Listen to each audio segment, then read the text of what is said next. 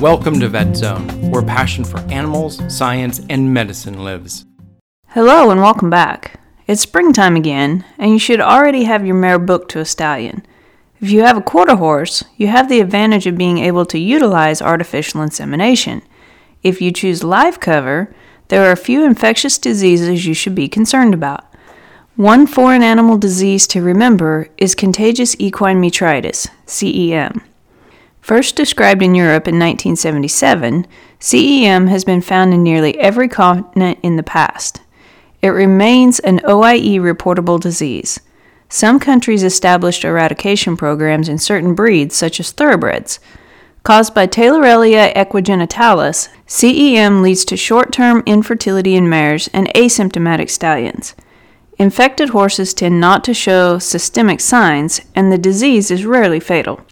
However, the economic impacts of infection drive the control programs. Infection is limited to equids only.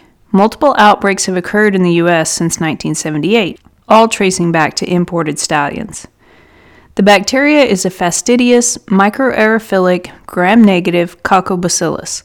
Chlorhexidine, ionic and non-ionic detergents, and bleach are effective against it. Most of the current strains remain sensitive to streptomycin. CEM is generally spread by live cover, but can also be carried on fomites or semen during AI. Transmission of CEM drops with antibiotic use and semen extenders. Stallion-to-stallion transmission occurs from contaminated fomites during semen collection. Rarely, mare-to-foal transmission has occurred. Stages of infection in the mare range from acute to carrier. Acute infections are characterized by thick, mucoid vaginal discharge and inflammation of the reproductive tract occurring 1 to 2 weeks post-breeding. This can progress to a chronic stage with reduced inflammation and discharge. If a carrier stage develops, the mare can be asymptomatic and shed the bacteria for several months. If the infection is treated early, no lasting effects occur. Stallions tend to be asymptomatic carriers for years.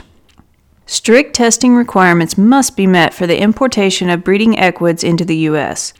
Both stallions and mares are swabbed 3 times for culture. Each sample incubates for 7 days for growth. Mares are also serologically tested by complement fixation. Stallions are then bred to 2 pre-tested negative mares. After 35 days, the mares are swabbed and serologically tested for infection. If all testing remains negative, the stallion is released from quarantine. Treatment of infected animals involves 2 steps. Washing external genitalia with disinfectants precedes topical application of antibiotics. There's no vaccine currently available. As with most infectious diseases, biosecurity remains the best way to avoid an outbreak. Test all stallions prior to the breeding season. If possible, only import breeding stock from CEM-negative countries.